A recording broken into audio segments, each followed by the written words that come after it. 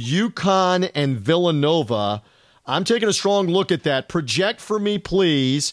UConn again, a winner midweek over Providence. Villanova has not played and will not play the entire week since their loss at Creighton. Still at home for Villanova, 1 Eastern time Saturday. They're going to probably be a 7 or 8 point favorite, maybe more, with UConn in this Big East matchup. Yes, correct? But where are you saying it's in stores or in Philadelphia? It is in Philadelphia. So Villanova probably least a 7, right? Probably maybe even a 9 or a 10 against UConn, yes? With Bouknight back, I'm thinking 7 to 8 probably is what I would think.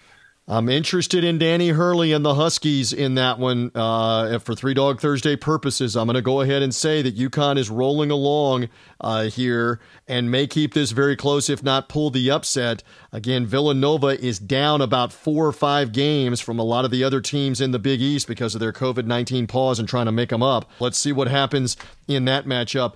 Thanks for listening to this segment of the Three Dog Thursday podcast. Reminder, hear the full show through Red Circle Podcasting. Also subscribe to the show on iTunes, Spotify, Google Podcasts, and Stitcher. And thank you for finding us for Three Dog Thursday.